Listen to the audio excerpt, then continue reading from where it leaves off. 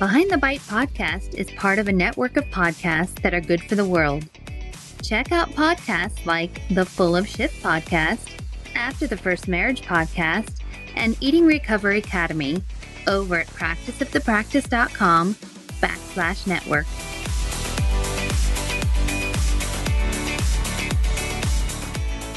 Welcome to Behind the Bite podcast. This podcast is about the real-life struggles women face with food, body image, and weight.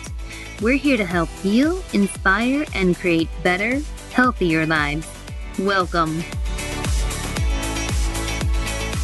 As I've mentioned before, if you go to my website, behindthebitepodcast.com, you can send me a voice message on my new SpeakPipe voicemail, or you can send me a private DM or message on any of my social media. And I recently received a question by a follower asking me, "Hey doc, why is it that each and every time I go in for a doctor's appointment, I need to be weighed? It makes me so anxious that I almost don't want to go. I always feel judged on how I look, and I always feel judged for whatever number pops up on the scale. And I know that the short appointment I have will always be spent talking about me losing weight instead of what I'm really there for.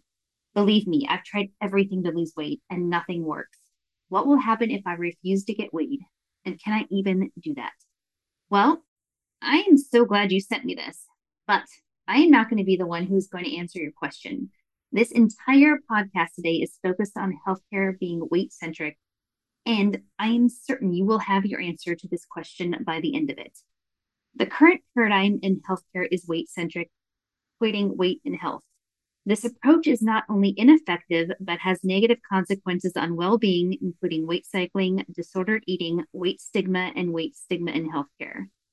Michelle May, MD, is the co-author of a recent article reviewing the scientific evidence for why healthcare should shift to a weight-neutral approach, published in the peer-reviewed journal, Nutrition and Clinical Practice. The article is "The Consequences of a Weight-Centric Approach to Healthcare, a Case for a Paradigm Shift in How Clinicians Address Body Weight," and is a review of the literature and presents a framework for weight-inclusive patient care practices. Michelle May is here today, and I am so thrilled. All right, Michelle, well, welcome to the show. It's great to have you back. Thank you. I'm really glad to be here, Christina. Thanks for the invite. Well, you have such a great topic. I know it is something that I get DM'd about. I know it's something I talk with my patients about. And, that's just a small segment of the population. So I know listeners are going to be really getting a lot out of what you have to say today. And whether it's, a medical doctor listening or a patient or a loved one, the topic of, when somebody goes into the doctors and maybe they are hesitant to go in because they're concerned about how they look, their weight, talking about, their health concerns, but not wanting it to be related to their weight. Is that something that was, I guess, the motivation for you to write this paper? Or maybe if you could talk to us a little bit about like what motivated you to write this paper that you did. Yeah, I was a practicing family physician for 16 years, overlapping a bit with my work in mindful eating. Mm-hmm. And like you, in my work in mindful eating, the topic of weight kept coming up again and again, even though we never promoted weight loss or weight management.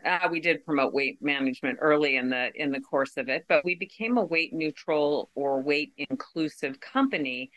But that is a hard concept to swallow because our current culture is so weight focused and healthcare is incredibly weight focused.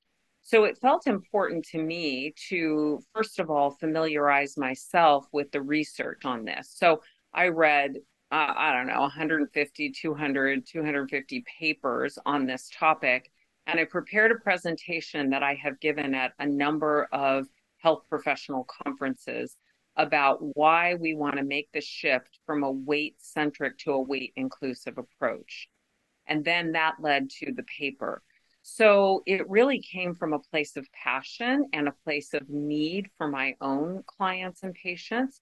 But it also, I thought, was very important not to just have an opinion about this, but to make sure that the opinion that I have is evidence based. And I believe it is. Unfortunately, the evidence is very slow to trickle down to the medical community and to our culture at large. You know, that's frustrating for me too. And wow, that's a lot of articles you read. And that's very telling too, that there's so much research out there and there's so much evidence. And yet, to your point, it's so slow moving to get to the general public. So, Yeah. Well, I'll tell you, this is one of the things that I came across in doing the literature review is that there's so much bias toward a weight-centric approach that it actually affects what studies get published and how their results are reported out. So Lucy Aphramore did a review of articles that were published in a British nutrition journal, and they compared the description in the abstract or the conclusion the authors made with what the study actually showed. And I won't give you an exact quote, but for example, it would be something like using a commercial weight loss program along with diet and exercise and a nutrition meal replacement is more effective than doing the same thing without the commercial weight loss program. So you read that and you think, oh, okay, good. A weight loss program is helpful. You go and look at the actual studies, and the difference might be 0.5 kilograms or, 2 kilograms, which is only, a couple pounds, 3, 4 pounds. And for many people, that is not a significant enough difference to make them say, "Oh, this is worth restricting my diet for the rest of my life." And further, a lot of weight loss research does not include all the dropouts. You and I know how many of our patients and clients have been through many weight loss programs. Well, people in a study who start a weight loss program and then drop out don't go back to the researchers for follow-up to be weighed again. So they're not counted in the data. So oftentimes we're only looking at, let's say, the 40% who stuck with it. And many research studies don't go out long enough to actually say whether this is meaningful, because the truth of the matter is diets do work temporarily. So if you don't measure people beyond 6 months or a year or 3 years or 5 years, then you're measuring something that we already know gives you temporary results, but that's not what we're looking for. We're looking for ongoing, sustained improvements in health. And so if you don't run the study for long enough, you don't really know what happened to those people. I love that you just said that word health because isn't that really what this is about? Like, why is it such a push for weight loss? Because I'm actually curious, right? In your findings, did you find that weight loss actually led to better physical health, or that is actually a treatment for any of the illnesses that doctors are saying, hey, lose weight and this will make this illness better? Well, so there's a really big scientific problem here, and that is the difference between causation and correlation. So there are a lot of conditions that are correlated with body weight or body size. Correlation does not mean that body size caused those problems. Let me give you a really good example, the one that people often bring up to me, and that is diabetes. Mm. They say, well, and we're talking about type 2 diabetes, it's a different condition than type 1. Well, yeah, but doesn't weight cause type 2 diabetes? Well, this is interesting because what we know causes type 2 diabetes is largely a heritable condition that is called insulin resistance. Insulin resistance in most people is completely asymptomatic for many years. And so for a very long time, a person's insulin is going up because their body is ignoring it. And over that same period of time, due to insulin resistance, we see weight increasing, because that's one of the things that insulin resistance does, is cause weight gain. And we see increase in diabetes.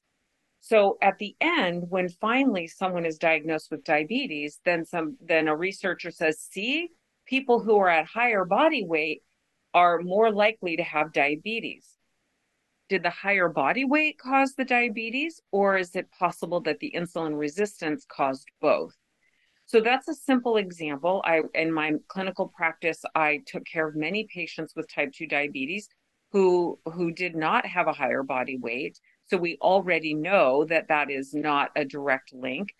I also took care of many of my patients who were in a higher body weight and did not have diabetes. So again, there's just so many assumptions that are made. The largest problem that we have here, Christina, is that there is an assumption that body weight automatically confers poor health. You automatically will be unhealthy if you have a higher body weight. And that is not at all what the literature shows. We see a bell curve of body weights, and we see a bell curve of different diseases. At the extremes, lower body weight and higher body weight, you do see an increase in certain conditions. But for the vast majority of people in the middle, including those that are defined by body mass index as being overweight, or even, I'm going to use the O word here, obese, even in those situations, you are not automatically unhealthy just because of the number on the scale. So why do you think it's slow moving in terms of like getting rid of the BMI, or, the medical field, like using weight as a criteria for, determining, okay, should I talk to my patient about losing weight so they'll be healthier? Because I think that is the message that most people walk out of the doctor's office with, is I need to lose weight so that I have better health. Or I just think that is the message, and it's unfortunate. Yeah. Yeah, that is the message. Well, paradigms of any sort are very difficult to change. When once we have any kind of a paradigm, and you and I see this in our practices as well, Mhm. when someone has an established paradigm, it's very difficult for them to see through it, much less break through it.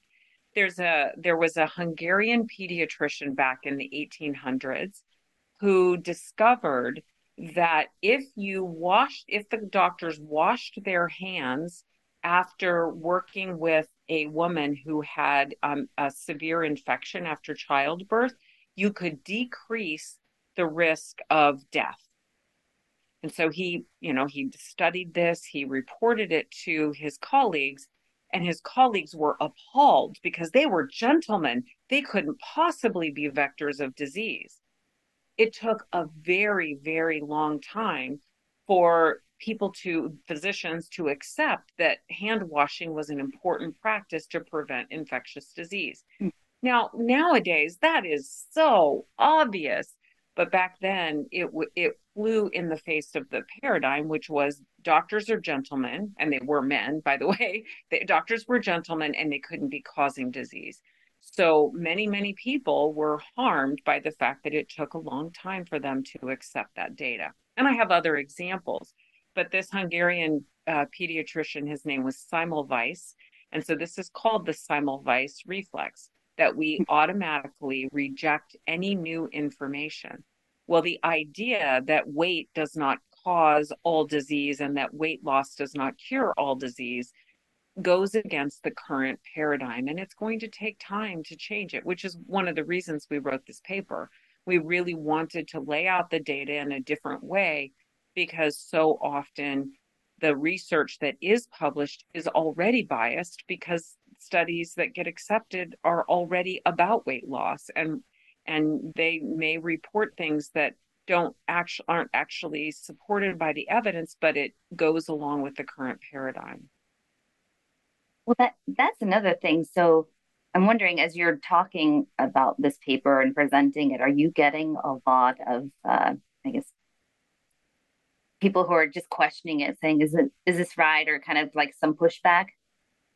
I have not seen any pushback. That doesn't mean there isn't.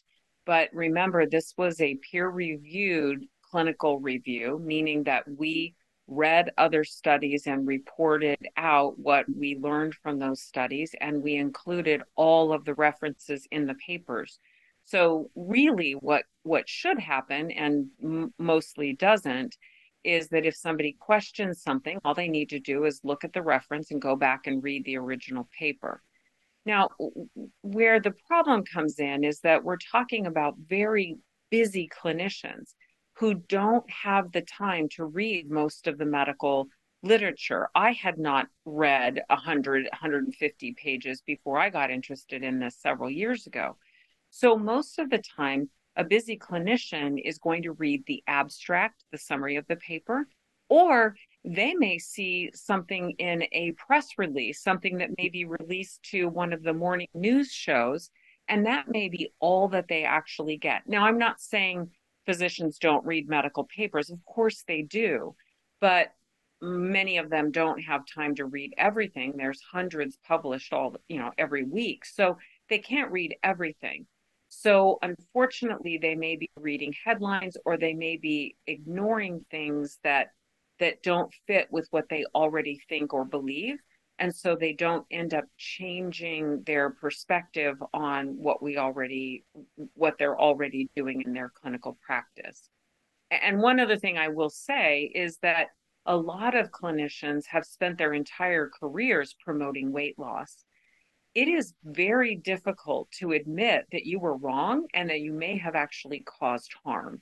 And especially if somebody's career is built around weight loss interventions, it's very difficult to say, okay, I was wrong and I shouldn't have said that or done that. So we end up bumping into a lot of reasons. I mean, I always like to say doctors are people too. And, as people, we resist change in general. So do you think part of this is stemming from the lack of, I guess, education in medical school about all of this too? Well, again, if everybody believes that weight is the primary problem, Mm-hmm. then it may not even occur to teachers in medical school, faculty in medical school, that they shouldn't be teaching weight loss or shouldn't be dropping in these statements over and over again about weight. But let's take this one step further. So people listening may be saying, well, obviously it's unhealthy. Mm-hmm. If you're saying to yourself, obviously being overweight is unhealthy, that's your paradigm showing. It is not obvious once you start to read the literature. And that's what I needed to do to become so clear in my own mind about this. It is not an obvious conclusion. And there are a few other flawed assumptions about this. One is, for example, that weight is under an individual's control. If you are in a higher body weight, and by the way, I am intentionally not using the words overweight and obese. And let me tell you why. Because the word overweight automatically assumes that there is a right weight to be and you are over it, which is incorrect. For throughout history, human beings have fallen on a bell-shaped curve of weight. There has always been a diversity of body sizes, and there's a diversity of body sizes in different races, in different cultures. And so to assume that there is a right weight to be really ignores natural human diversity and unfairly stigmatizes certain people who are already at a disadvantage in some ways. And further, the word obese, it automatically becomes a medical term. It pathologizes a person's body size. The word obese comes from the Latin word obesus, which literally means having eaten until fat. The truth is that that is not the only thing that causes weight gain. It has a lot to do with genetics. It has a lot to do with social determinants of health. In other words, your zip code has a greater prediction on many health conditions than your body weight does. It has to do with other conditions like insulin resistance and so forth. So this idea that people who are in a larger body caused it or did it to themselves is incorrect. For example, another place where this is the incorrect conclusion that you and I work on all the time is that when a person restricts and deprives themselves of nutrition and fuel, the body's natural evolutionary protective mechanisms begins to shift their metabolism. And so people will be in a larger body over time the more that they have tried and regained, lost and regained weight. Weight cycling in and of itself is a risk factor for certain health conditions, and it tends to increase body size. So this is odd because the solution that people are often told they should do actually may contribute to the very issue that the clinician is saying needs to be changed. So my point in all this is that if we think, okay, all you need to do is eat less and exercise more, we're ignoring how complex body size really is. It has to do with various hormone levels and genetics and physical activity, certainly, but all kinds of other things that are not under an individual's control, like social determinants of health. So you can quickly see how complicated this could be. And any clinician listening to this might be thinking to themselves, oh my gosh, it's just easier to tell people to lose weight. Mm-hmm. And that would be fine if, number one, it worked long term. And number two, it didn't have problematic effects, if it didn't actually cause certain problems. And so that is kind of the follow up to this, which is, does it work? No. And are there any problems with doing it anyway? Yes. Well, right. So that's the other thing to this, right? If someone is told, you need to lose weight, and maybe they don't have, I mean, much to your point, you said you were working with people in larger bodies who didn't have an illness, right? But there's that weight bias doctors tend to have, which is if you're in a larger body, you must have something wrong with you, right? So that even if there's nothing, they say, well, for your own health, it's better to lose weight. That to me creates a problem. Now you're putting somebody who's not, they have no illness, their body's just fine. And they're creating something where they're going to put them in a slippery slope where now you could create illness, right? Maybe their body's not meant to be in a smaller size or smaller rate. It's perfectly fine. Right. Now, are you causing illness because this person's going to go do things to try to get into a body size they're not meant to be in? Yes. Now what happens? So really good point. So a few things here. The first is that weight is not a behavior.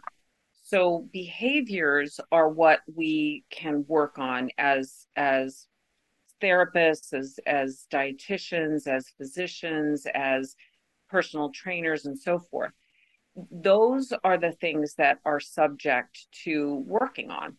Now, having said that, nobody is obligated to seek health. If they don't want to work out, they don't have to. I mean, that's the part of the problem with this whole weight-centric approach is that it doesn't respect people's autonomy and choice to do what they wish to do.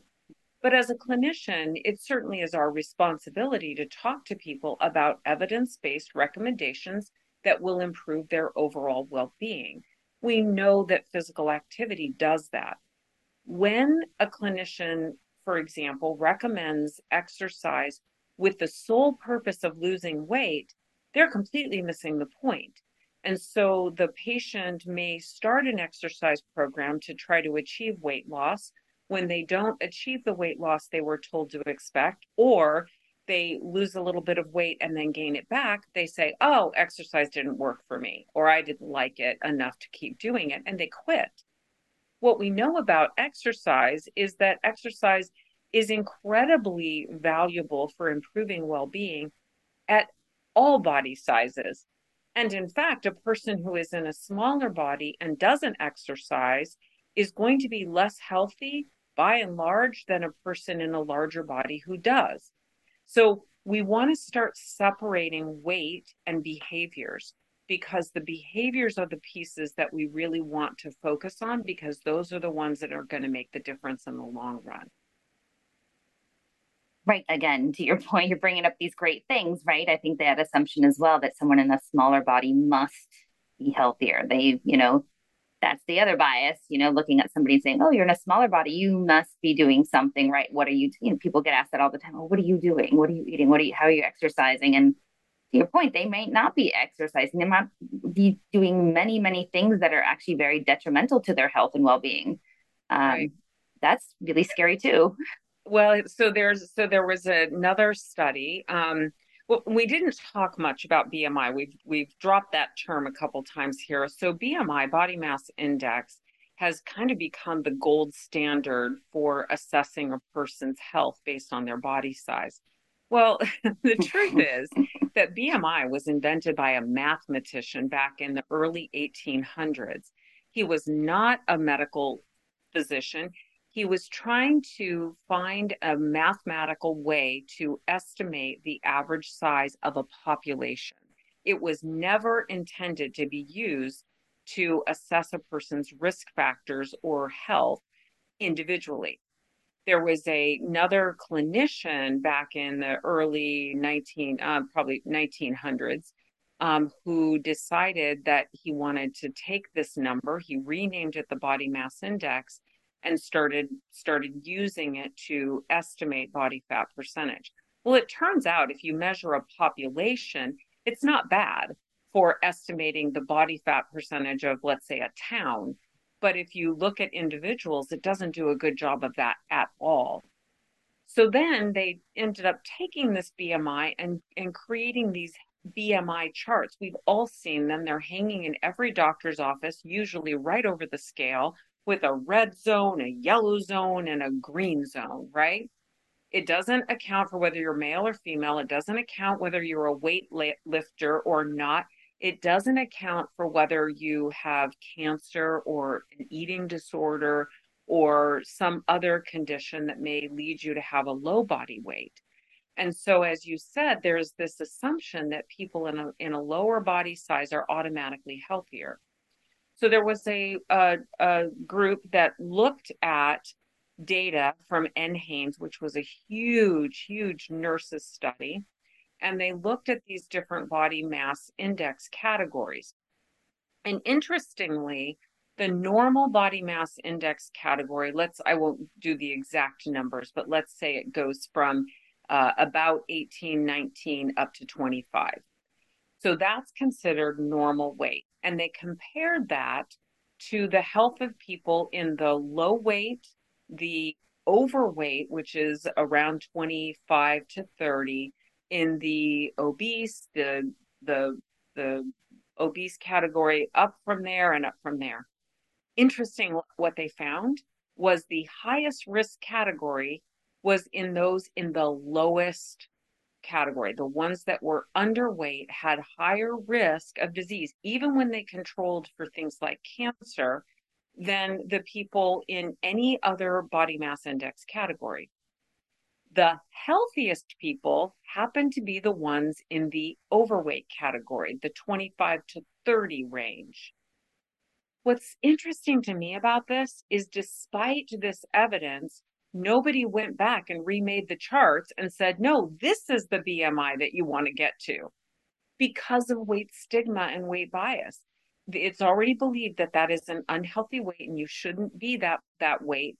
And therefore, nobody wants to risk you gaining weight or thinking that you're okay or stopping your weight loss pursuit if you're in that overweight category, because it's overweight. So it's just this idea that we have this established paradigm, and it's very difficult to make the shift out of that. We just assume that it's right and we don't question it.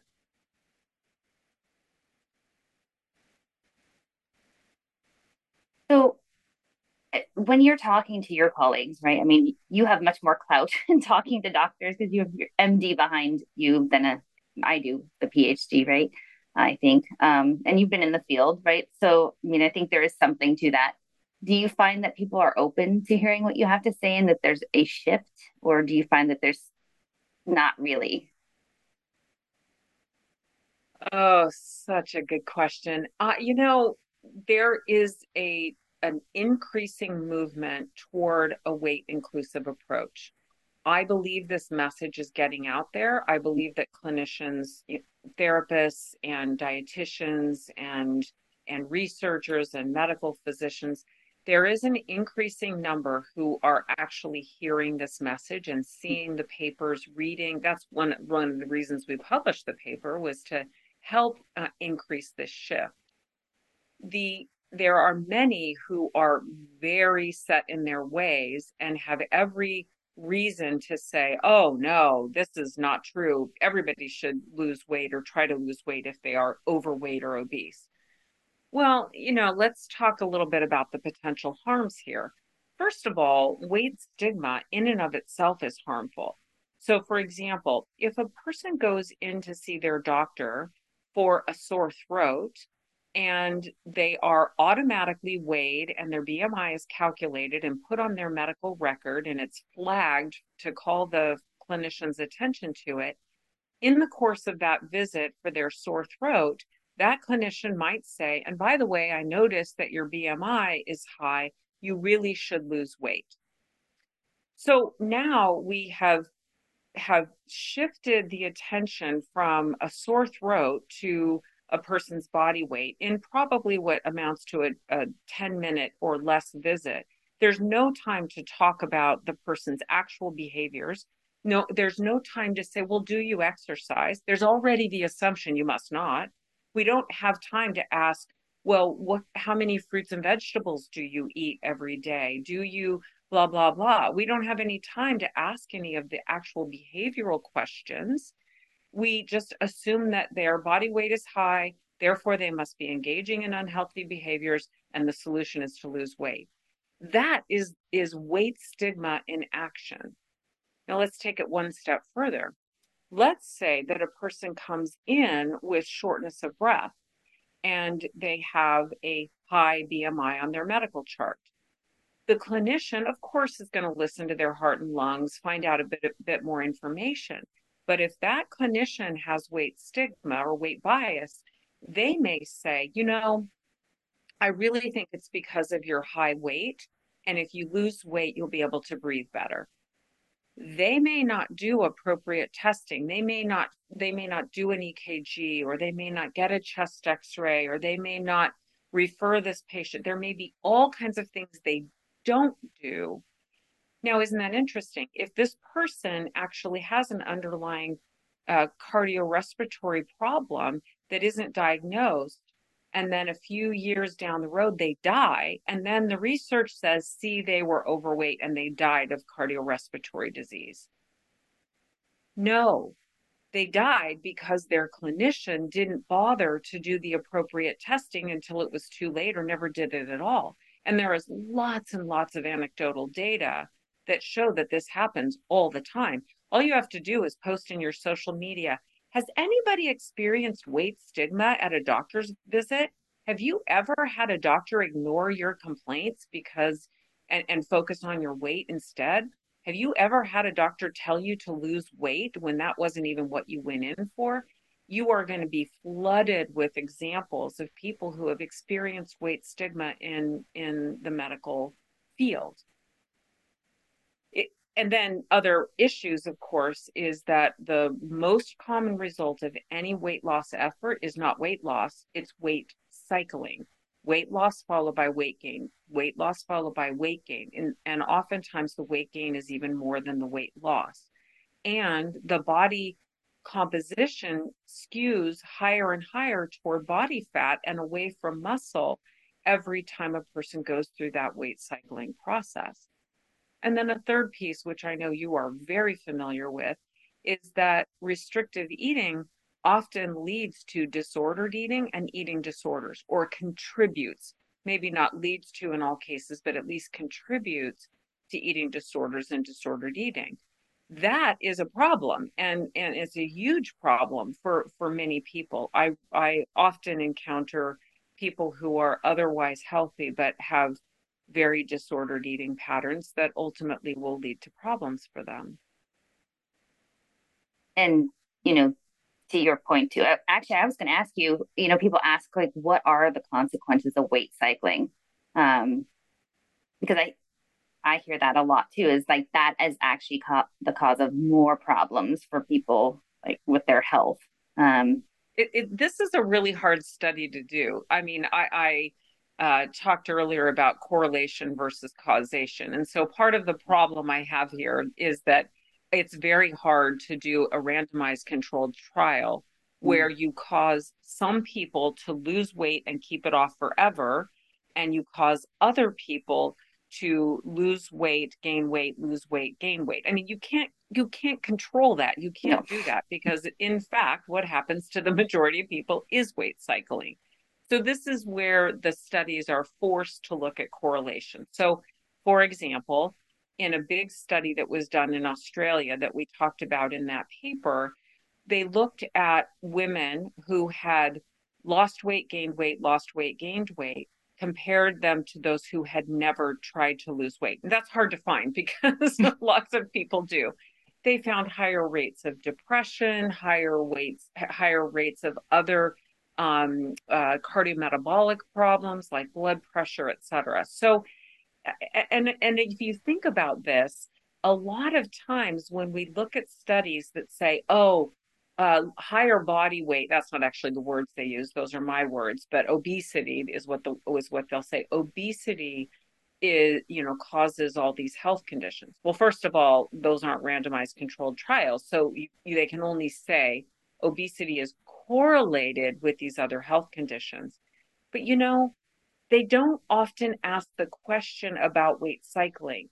And in my practice, as you know, I do workshops and coaching and retreats and things for people who have a disordered relationship with food, who want a healthier relationship with food. And so in my practice, I rarely meet somebody at a higher body weight who hasn't weight cycled, but they don't ask that question in the research. And so we don't even really know how many of these diseases that are presumed to be caused by weight are actually affected by weight cycling. Because again, those two travel together almost all the time. No, that makes sense. You can't do that study. That makes complete sense, right? Right. It'd be really interesting just to study the people that have never tried to lose weight. I mean, looking at that, like what is it about them that they were not susceptible to the messages of society or anything else? Like that's a fascinating group right there. It is a fascinating group. And I know those studies have been done. I wish I could quote them to you off the top of my head. But consider this, just as part of this, is that oftentimes those are people who are already in a naturally lower body weight. So there can be a lot of factors. It could be genetics. It could be that they were raised in a family where food was not restricted and deprived. They were never put on diets. Maybe because of their naturally slim body, we call this thin privilege. Thin privilege. So if you are privileged and if you have the unearned privilege of being in a smaller body, you were born this way, you were raised this way, you never went on diets, you never did the weight cycling that led to an increase in body weight, etc., then you may have a healthier relationship with food, meaning in my world, and this is the name of my book series, you can eat what you love and you love what you eat. You don't obsess about it, you don't restrict, you don't deprive, you don't go on a diet every January 2nd. And instead, maybe you're interested in health, maybe you are more mindful of eating fruits and vegetables and that sort of thing, or maybe not. But a person with thin privilege is automatically presumed to have created that condition. They are automatically presumed to choose healthier foods or automatically presumed to be healthier or have willpower, when in fact many of them don't. And those who do manage their body size through willpower and restricted eating oftentimes have disordered eating or even eating disorder behaviors, as you well know. Right. And, going back to what you said about people coming in and not getting tested for things.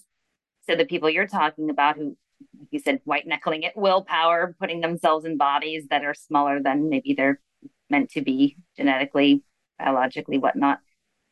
How often they get bypassed for getting EKGs or labs or things that they might need as well. And that's a sad fact as well, too.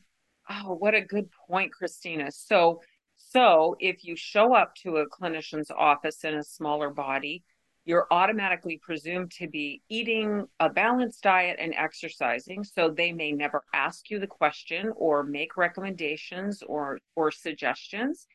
They may not do certain testing, lipid profiles, or A1 hemoglobin A1C to screen for prediabetes or diabetes. They may not, you may come in, remember the example of chest pain or shortness of breath I was using earlier?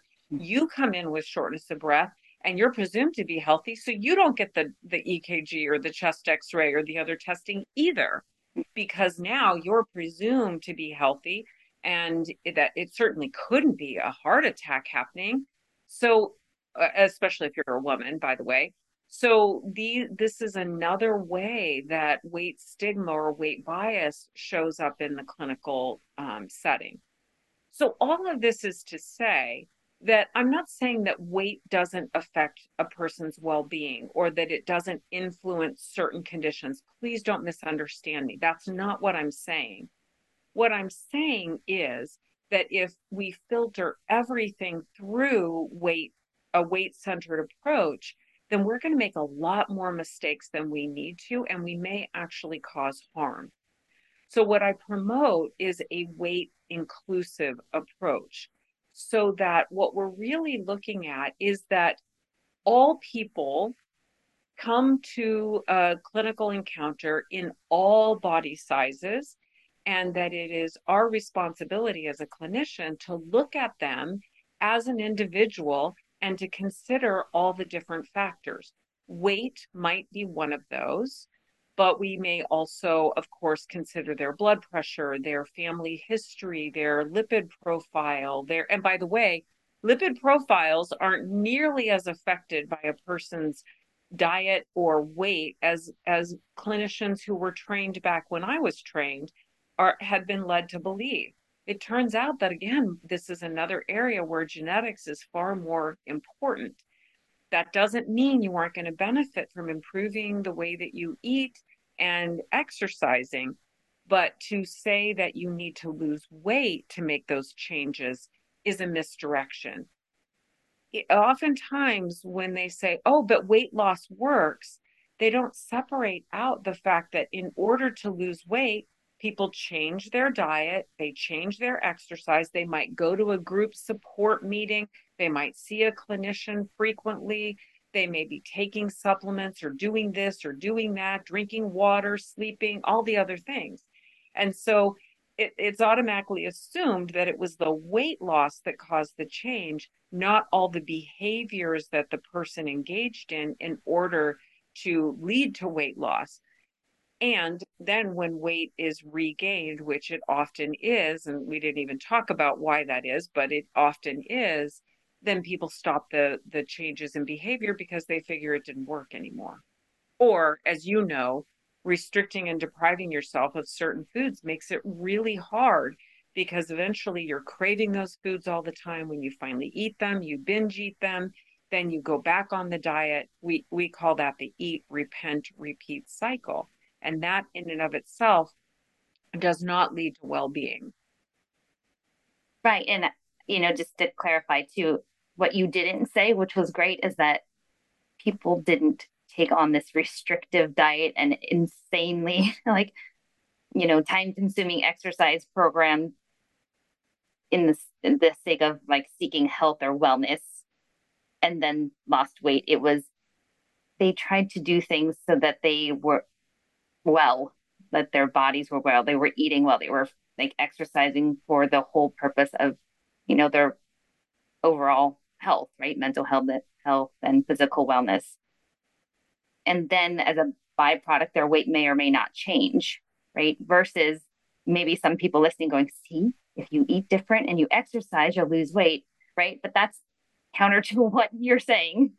That's right. So a weight inclusive approach, exactly what you just said, a weight inclusive approach says we're not engaging in these behaviors in order to lose weight, and we don't measure the success of these behaviors with weight loss.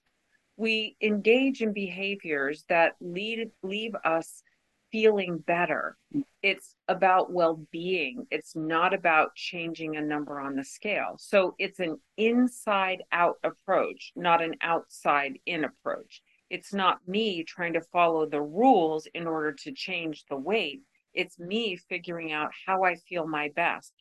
Well, okay, if I eat a third portion of XYZ food and I don't feel good after, now I know that that particular behavior doesn't lead to me feeling better. And so I can begin to change that specific behavior, not to change my weight. It's not about being good, it's about feeling good. And ultimately, that shift to how I want to feel makes all the difference in the world. Which I know you promote very well in your program. And I know you mentioned it, but I did want to give you an opportunity to maybe talk a little bit more about it before we end, because it's, I'm a strong advocate for your program. Obviously, I'm a facilitator for it, but I didn't know if you wanted to just introduce it a little bit for people listening to say, wait, she mentioned something. What is it? Yeah, great. Thank you for that. So the company is called Am I Hungry? Mindful Eating Programs and Training. And the company exists to provide a weight neutral, mindfulness based, non diet approach to well being. Now, I'm purposely using the word well being rather than health. And the reason for that is because health has been co opted or kind of stolen by the diet industry to make everybody think that health and weight are related. We're looking for overall well-being. I don't mean related, but directly caused. One causes the other.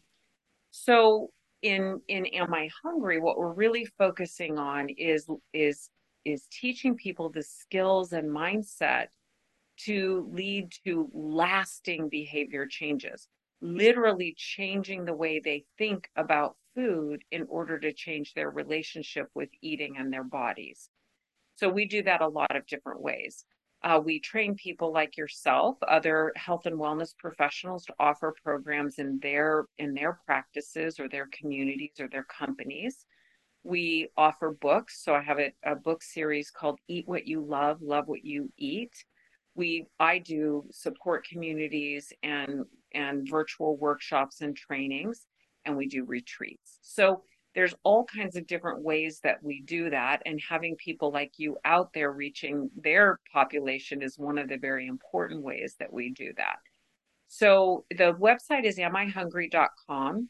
It's the homepage is designed to be a taster page, a freebie page. You can download the first chapter of Eat What You Love, Love What You Eat. You can sign up to get a free course. You can, we're just trying to introduce people to the idea that what you've been doing for the last 2, 3, 4 decades of your life hasn't worked, not because you're weak-willed, but because it doesn't work, and that there is another way to think about food. Fantastic. Yeah, no, great information on your website. So we're going to have the show notes with all the links. So thank you for that. And I know you have also got, you sent out in a recent email to anyone who was a subscriber, great, I guess, ideograph for the topic we're talking about today. So we're going to also have a link to that. So that's a great gift. Thank you, Michelle, for creating that for anyone listening. It's really helpful. I think it does give people a new paradigm, a new way of thinking about this that will support your own shift in thinking. Yeah, and I think that is the challenge, is everyone needing to change the way they're thinking about this. I think if, it's like you coming out and talking about this, it's getting people to think differently. It's hopefully gonna, make it from a very slow change to maybe making it a little bit quicker. So Really That's right. appreciate Well, you doing that. it is the kind of thing that gets momentum as more people are talking about it and questioning it.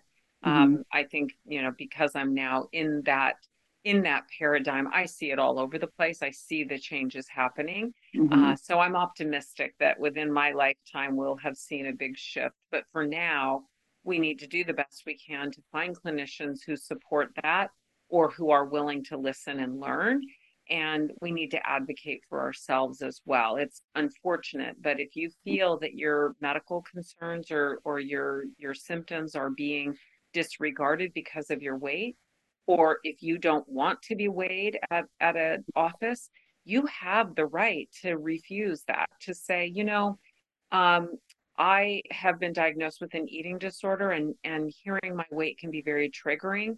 I really don't want to be weighed today. I'll be happy to talk to the clinician about that, and if that's a problem. Or, knowing I'm not here for my weight today, I'm here for a sore throat. And I really find that, being weighed is a distraction, and I really don't want to be weighed while I'm here today. Yeah, it's amazing to me how many people don't realize they don't need to get weighed, or they get so nervous saying, "Oh gosh, I don't want to get weighed today." So great point.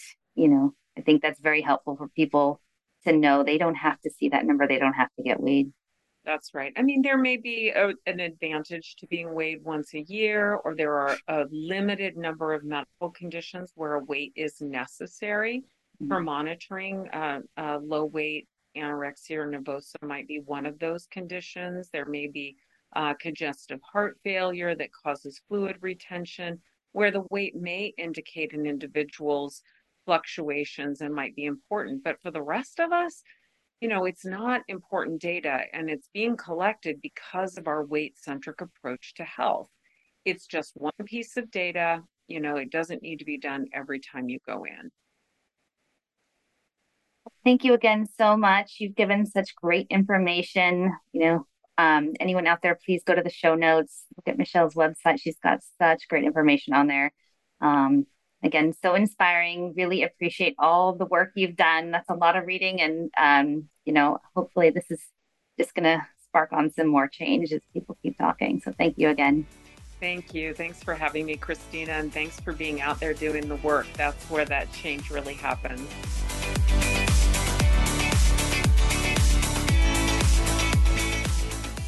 This podcast is designed to provide accurate and authoritative information in regards to the subject matter covered.